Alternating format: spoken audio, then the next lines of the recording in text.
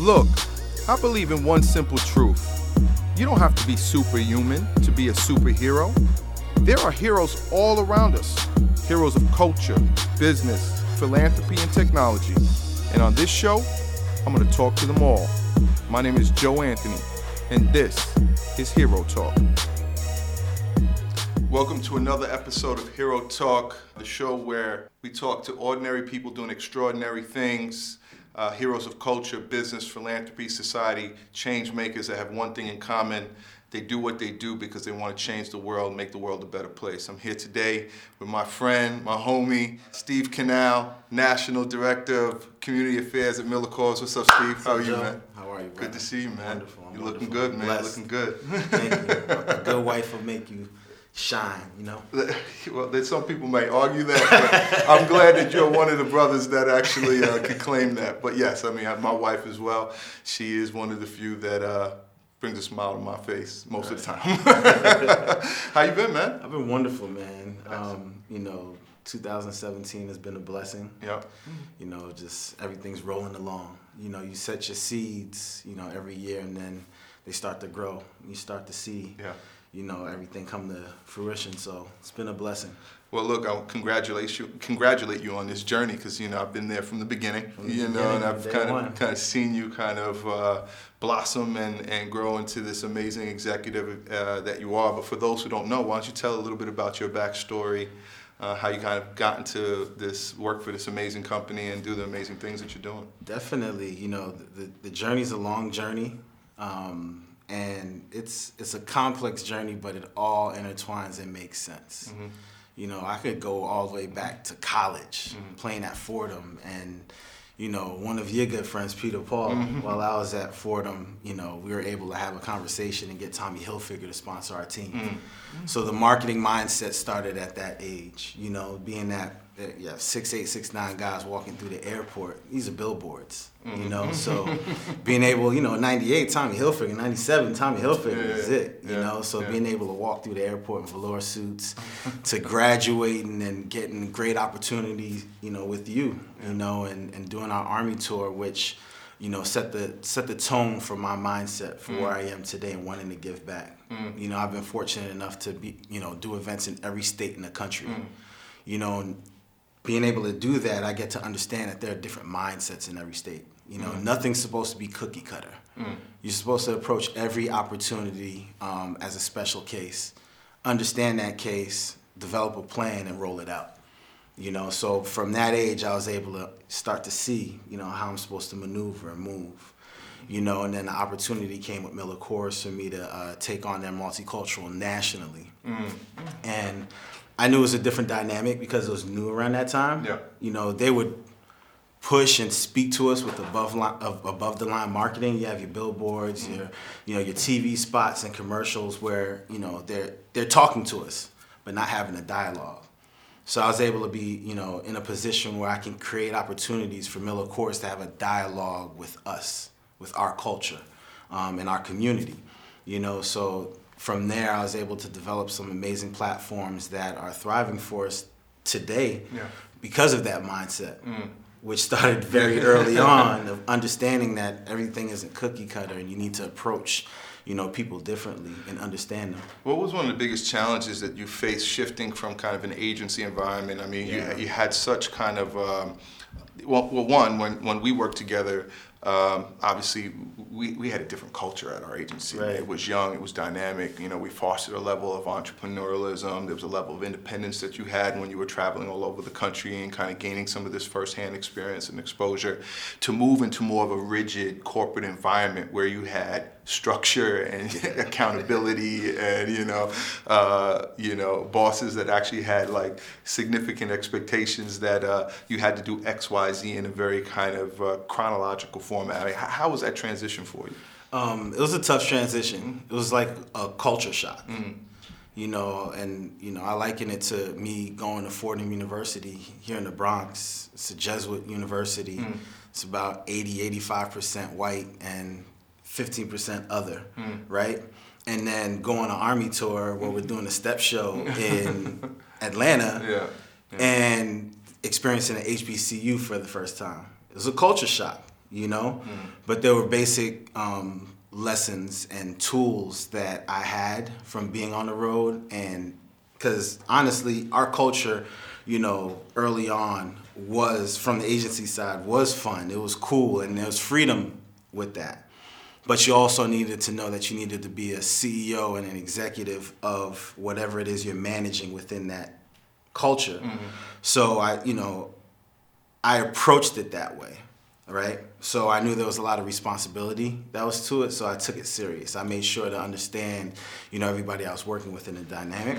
So when I transferred over to corporate, there were transferable skills that were there, you know, because I didn't, you know, look at it as, you know, an opportunity to, you know, not take advantage of. I knew that there were lessons to be learned. That's why I would come to your office and come to, you know, folks who are opening the door and putting the ladder down for me to climb and learn, to ask questions, how I should approach the situation. I always saw that you needed to win with purpose.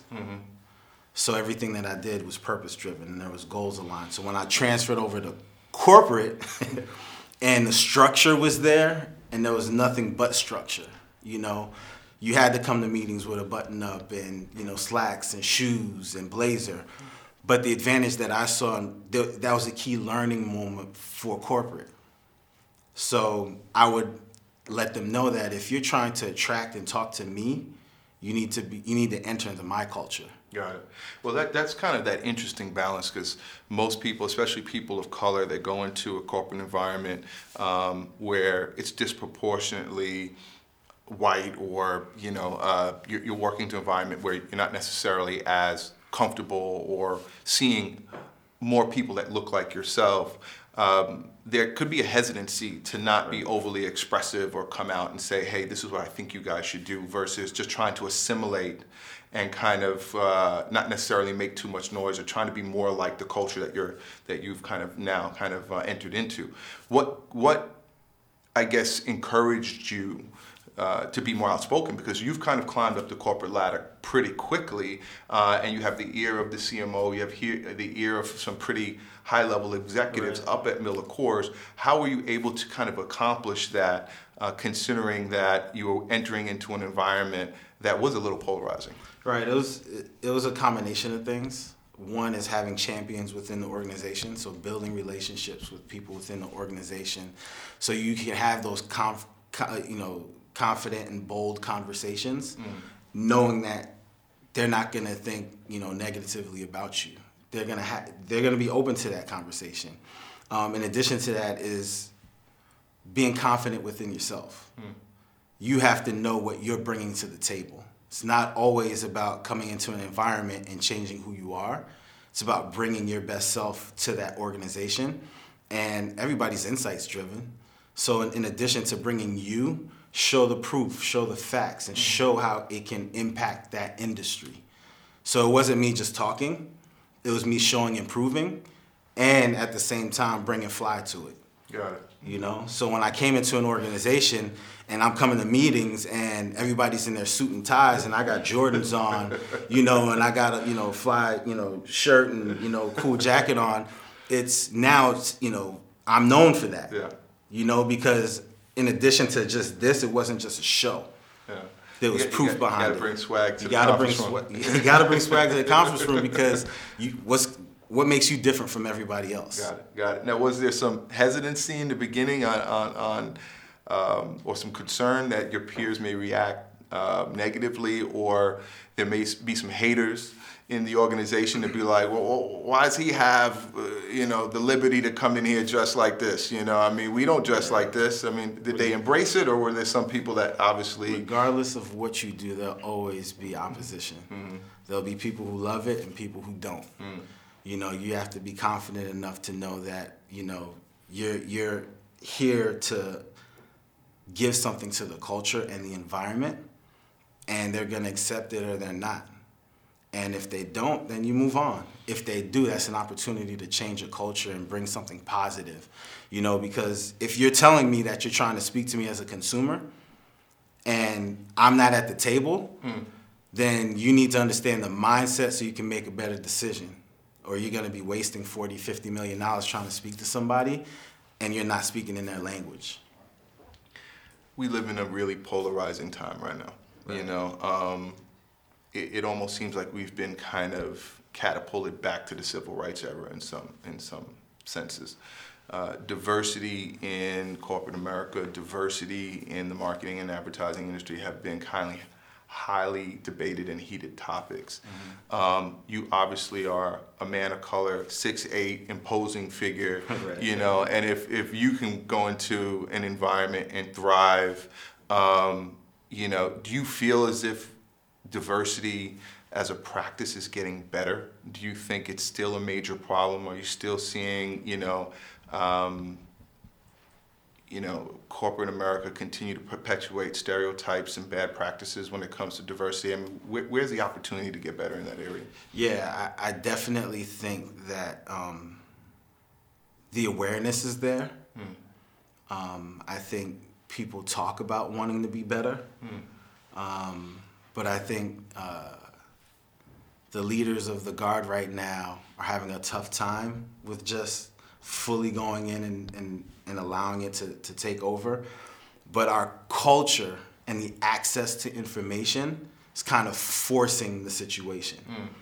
So you have those who are running organizations, you have those who are in the middle who are ready to take lead, and then you have our millennial generation. We're kind of in the middle, where we're the bridge between the elders and the millennials. The information and the wave that's coming in right now is forcing the millennials to embrace the culture, embrace diversity, and they don't see color. You know, it's one and the same. If I like 2 Chainz, you like 2 Chainz, the only difference is you're white and I'm black, or you're Latino and you're white. Outside of that, everything else, they don't see difference. You know, the music is the music, and they appreciate the culture. So the elders and their children are starting to embrace it, and that's the changing of the Guard. That's the flower that's blossoming. That's going to ultimately change the dynamic that's in culture right now within organizations. Talk, and they're trying, but the change is coming. Got it. And how is a company like MillerCoors trying to foster that interaction, that dynamic, or embrace the cultural complexities that make up their workforce? Yeah, if it's MillerCoors or any organization, your consumer is telling you that they're, market to us the same. Polyculturalism, polyculturalism. They don't see a color barrier. So you need to embrace it all and market to all. And who's marketing to me, it shouldn't just be, 90% of one, demographic that's within that organization. It should be diversity and inclusion. There needs to be a mixture within that table and in that seat, within marketing, within sales, to fully embrace the culture to impact your sales. So organizations are starting, within the cultural, diversity inclusion space, are putting people in lead within their organizations to start making an impact within that space, but it still takes time. It's not going to happen overnight.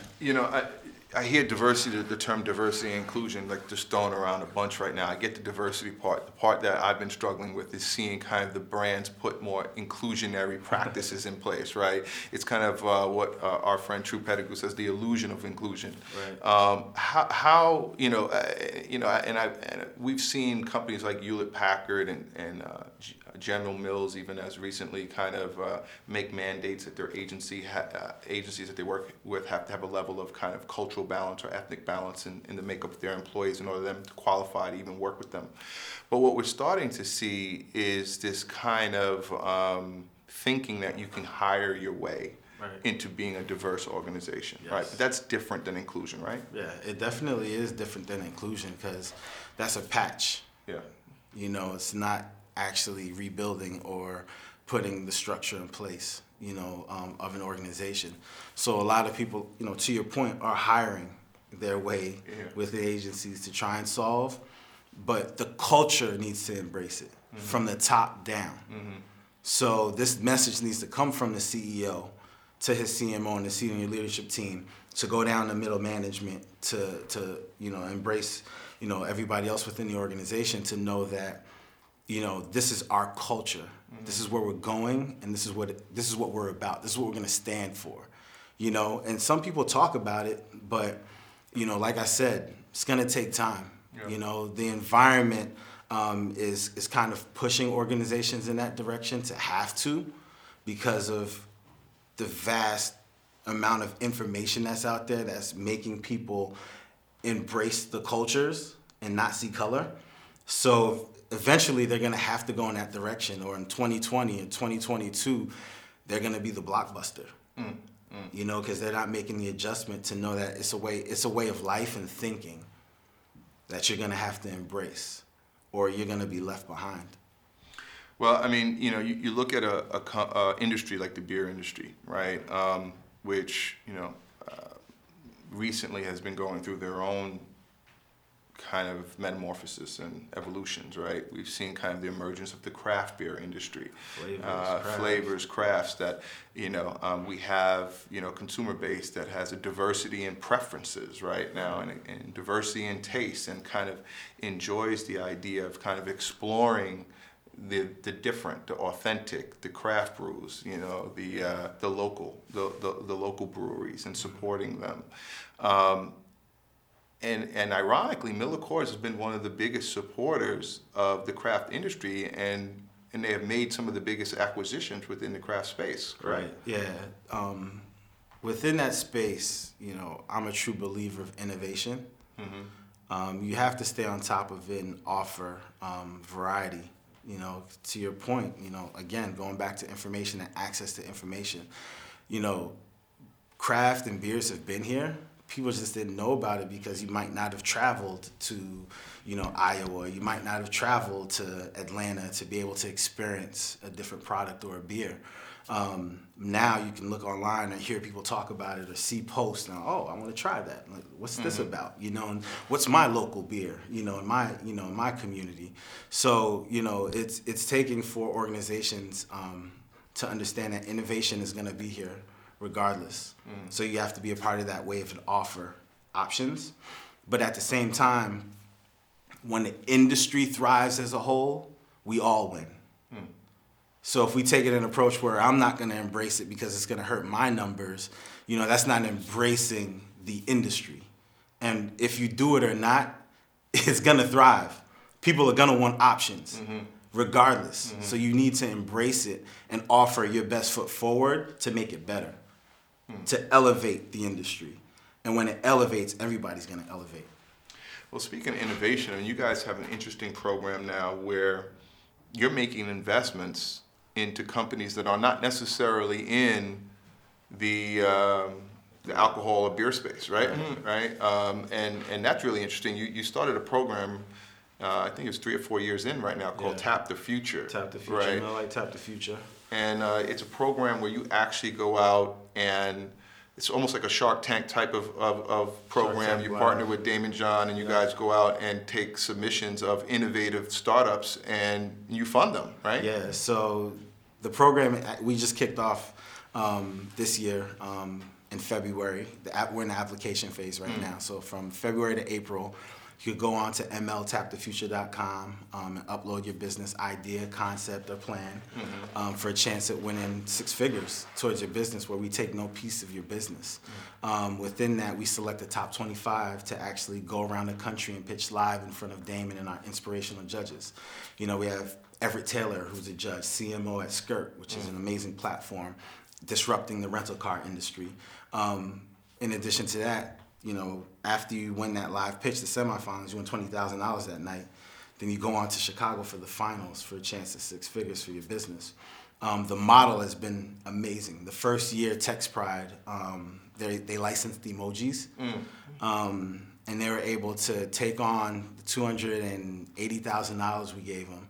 In the following year, they scaled and sold their business for $27 million. Wow. And we have stories like that throughout. But the beauty of it and why we embrace that. Probably should have had a little piece of the equity in that joint. CEO at the time was like, Steve, you should have got at least 5%. You'd have had to give it back, but it would have felt good.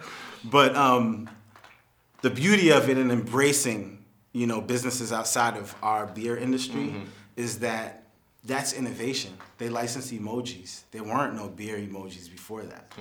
So we were able to partner with them and create the first beer emojis. Wow. So Miller Lite emoji, Coors Light emoji, Blue Moon emoji, and people at sporting events cheers to a Coors Light on their apps using Kik or WhatsApp.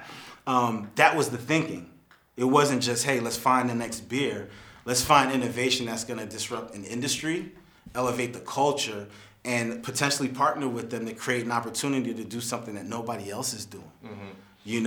So if innovation is your purpose, essentially, regardless of where you invest, you'll find value out of it that you can apply to your business model. You can find value within it, but at the same time, understanding that without small business, there is no America. And right now, there's a lack of resources, there's a lack of information, proper information for your industry. There's information, but you need to understand the information that's right for you. And we created a platform to be able to help small business elevate and grow the right way. So potentially they can move on and hire people and make our communities better. That's creating jobs. Yeah.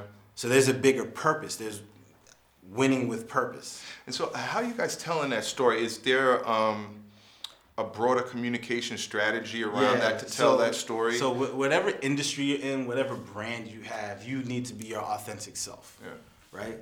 Yeah. So Miller Lite is the original light beer. They created the light beer category, So within that space, we understand the entrepreneurial mindset and what it can do. So for us, it's hold true. Stay true to your course as an entrepreneur to know that whatever it is your business is and, and what you're trying to accomplish to disrupt an industry or elevate, an idea, that you need to hold true and be your authentic self. And you could potentially be like a Miller Lite, where there were naysayers. Nobody's gonna drink a light beer. Nobody's gonna drink a low-cal beer, but they held true. So 35, 40 years later, it's this mega brand that's created all these jobs and put people on these platforms because they held true to what they want, what they felt was a need within the space. So by creating Miller Lite Tap the Future, there's an authentic, original story there that aligns us to entrepreneurs. We own that space. Your origin story is analogous to theirs. Exactly. So we own that space, and so if any beer or any CPG company or whoever could try and do it, but do you have that authentic original story as well? And that's what keeps us true to who we are and giving back and gives us that connection with the consumer. So now, obviously, man, you've taken quantum leaps within the corporate world to be able to create and drive the development of innovative programs like this.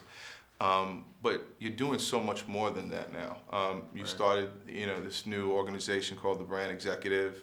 Right. You're becoming kind of this corporate coach that are helping young executives kind of find their truth, their authentic self, kind of plot their course. Can you talk a little bit about what you're doing in terms of helping young executives, mentor young executives? Definitely. With the Brand Executive, what it is becoming the CEO of your brand, being the CEO of you. I'm the CEO of me. And when I say that, it's taking hold of who I am as an individual and writing my story and not allowing other people to write the story for me. So I'm embracing who I am and embracing my purpose, and I'm allowing and pouring into small businesses now and entrepreneurs and brands to take in and understand that they are a brand if they decide to activate it or not. So within the space, we have an app where we, push out content and information, digestible information about bettering yourself, toxic people in your life, how to grow as an individual.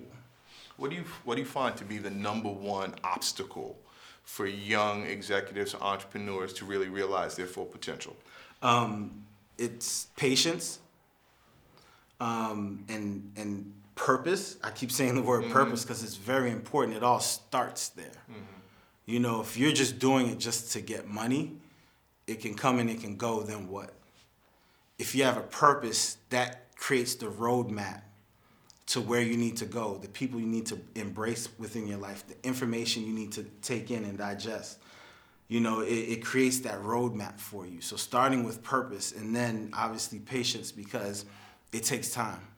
Jay-Z didn't become Jay-Z overnight. It took him 10, 11 years to get to where he is right now. You know, yeah, you know, just and that was just the start. To say, all right, I'm in the door right now, 100 million right? Years ago, right? So, you know, that's everybody's. You know, there's only so many people that win the lottery, and I, you know, liken that to just the industry. Like people, it doesn't happen. The success story doesn't happen overnight. Well, that's a great example. You bring up Jay-Z. How many people, young people, don't do their history or don't do their homework, so to speak? They don't study their history. They don't go back and look at the genesis stories of some of these icons and what they've gone through to get to where they are. There's a lot of people out there that talk about millennials and young executives as being kind of this entitled generation that kind of wants instant gratification and are really focused on the now, and they're looking at people like Mark Zuckerberg and young people who are becoming billionaires and think they can replicate that same success overnight. What do you tell those individuals that may not see a value in doing some of their homework or taking a history lesson from some of these iconic individuals who've made such huge achievements? You should always want to learn. You should always want to be the master of your industry. So if you're in the music industry, if you're in clothing, whatever industry it is, you should understand the history of that industry, and you need to study it, because that's only going to put you on a broader platform. And I always tell people, because people, to your point, it's instant gratification. So it's not their fault. We built this platform, and they're consuming information. So if they want something, they hit a button, they get it, right? But the one thing I always tell them is you can't Google experience. You Google everything else, all the information in the world that you want, but the experience that you get from the partnerships, the relationships, you know, if you need to, you know, make something happen, that phone call, yo, Joe, I really need you to, you know, put this in motion so we can make this happen. That comes through the experience and the information and the knowledge to know that you're a leader within that industry. You know, so artists these days, I'll use the music industry, you know, like we talked about. A lot of them don't feel the need to do the research and understand the culture and the artists that came before them, because they feel like they're offering their part to culture. This is their gift to the industry, so you should be studying me as well. You know, so it's not just I should be studying you. You should be studying me, because I'm now. Yeah. You know, so they don't feel the need to have to take And there's some truth back. to that. And there's some truth to that, because, I mean, obviously young people have been and young entrepreneurs are at the forefront of disrupting kind of every major industry that exists right now. For some for good reasons, some for not. But there's a lot to be learned from them. But is that creating a level of, let's call, overconfidence, where if they do experience a downfall or they do experience failure, that they won't know how to deal with it because they don't have that context? Yeah, it's very real. You know, right now that, you know, people don't understand that failure is a part of your success in that story, because that's where the key lessons are learned. Failure is a part of success. I mean, I tell people that I've failed more than I've succeeded in my life, but one of my successes eclipses all my failures. Right. You know, you have to know the stakes that you're playing at, right? And you can lose a couple hands, but you got to know when you go all in and you win, and that river card comes out and you win that pot, that it made all of those other losing hands worth it. You know, so no, that's an insight to take to the bank. It's great. It's, you know, it's real. You know, I'll use Damon John as an example. He opened and closed FUBU about 3 or 4 times before it got to where it is. You know, and each time. And he's still selling FUBU. And he's still selling FUBU in Walmart and Japan, everywhere, all over the world. Yeah. He's still selling, but it took that one hit and it took off. Absolutely. But it failed 3 times before it got. If he failed after the first time, then what? Yeah. The second time, then what? The third time, then what? No, he's the king at reinvention, you know, and understanding how to pivot. You know, I mean, just look at what he's doing now. It's incredible. I mean, he can give a lesson on how to rebrand yourself or focus your purpose through a different lens to create a new opportunity. So what's next for you, man? I mean, obviously, you got so many things going on, but how do you define success for yourself? For me within the corporate space is continuing to make sure we lead with purpose. All of our brands lead with purpose, to understand that whatever we do, we need to understand that we need to give back to our communities, develop our communities so they can grow. And it's not just billboards and TV spots. We need to have conversations with the community. We need to engage the community. On the personal side, I'm continuing to grow with the brand executive and pouring back into the communities wherever I can, because people want information and people need mentors. That's a key to our individual growth as well. So if you can't personally find a mentor, this space of the brand executive is going to constantly share information that hopefully you can pull from. You might not pull everything, but there's going to be information that you can pull from to help you grow as an individual. So I have, the brand executive. Within that, I have The Mind of a Winner, the book that I have that's coming out in July, where I've interviewed folks that are successful within a lot of different industries, right? And I'm creating the tools for you, the power moves for you to take away, to know that whether you want to be the best mom, if you want to be an entrepreneur, you want to be an athlete, that there's a common thread amongst it all that can allow you to get to that space of success. How much did sports play in shaping your mentality and your approach around this? It was huge. Being able to play, I learned how to work with people. I understood responsibility. I understood that it takes the extra inch to become successful within sports. So it isn't just going to practice and then forgetting about it until tomorrow. It's going to practice, going to class, coming back to the gym and shooting an extra 1,000 shots. It took that extra inch to receive that success and have it.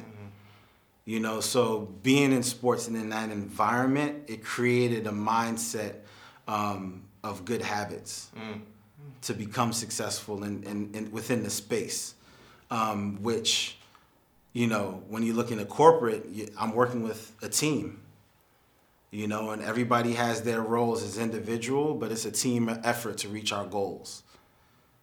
So we put the playbook out, we put the plays out, and as an individual, you need to do your best part and bring your best self within this team environment to be successful. And it taught me how to work with people and know that it isn't just going into the office. There's getting to know individuals and people, and being able to grow and, being able to allow other people to become their best selves as well. Your most proudest achievement? Man. My most proudest achievement, my parents came from Haiti. They came as immigrants, barely spoke English. But they knew that coming to the States, they would give their children an opportunity to be successful or achieve. So being able to go to high school, I couldn't bring my homework home and ask my parents how to do this math problem or this history project, but I figured it out. Getting a scholarship to go to college, graduating from college, getting a job after college and being able to travel the world, coming into corporate and disrupting this category, and the category embracing this mindset of purpose, combined, that all of it, embodiment, and my parents knowing who I am as an individual and wanting to pour back, to me is my biggest accomplishment. Being able to put a body of work together. Yeah. So it wasn't a one-hit wonder single. Year after year, I was able to release that hit single, and then drop an album and get a response from people. And that response is impacting the culture. It's creating jobs, financial literacy, scholarships, so individuals could go to college. You know, it's being able to, that full body of work to what it is now, which is the purpose of being able to pour back into our culture and raise our culture up. Beautiful, man. Yo, Steve, thank you so much for coming on, sharing your story with us, man. Definitely. Good luck to you. Say hello to your beautiful wife for us, man. And please, man, come back and see us again. Steve Canal, Senior Director of National Community Affairs, Miller Coors. We out.